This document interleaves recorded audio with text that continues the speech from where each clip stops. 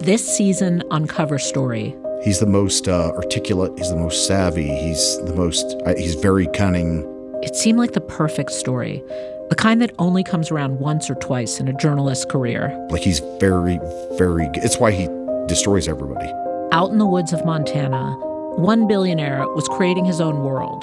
This is a pattern of behavior. Buying off the police, buttering up the locals with his showy philanthropy. When you're in a little teeny department in the middle of Montana, there's no vice squad here.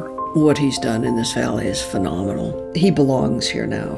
All so he could hide something truly despicable. Have you heard of girls being, followed? Is that something you've experienced?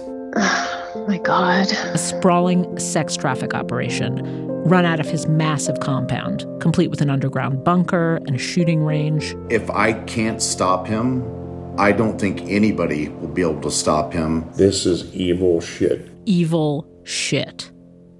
At least that's what we were told. You ask if I consider him a friend or if he's someone I trust. Both are absolutely yes. I would trust him with my life.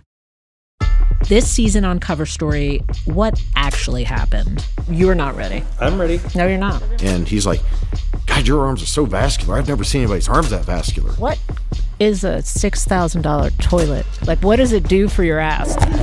Don't bite my microphone. What's that gun on your bedside table? It's all about the size of your freaking penis. Oh, come on, it's true. It's true.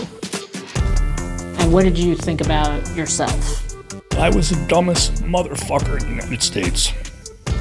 He got me good. Cover Story Season 2, Seed Money, October 25th. Listen wherever you get your podcasts.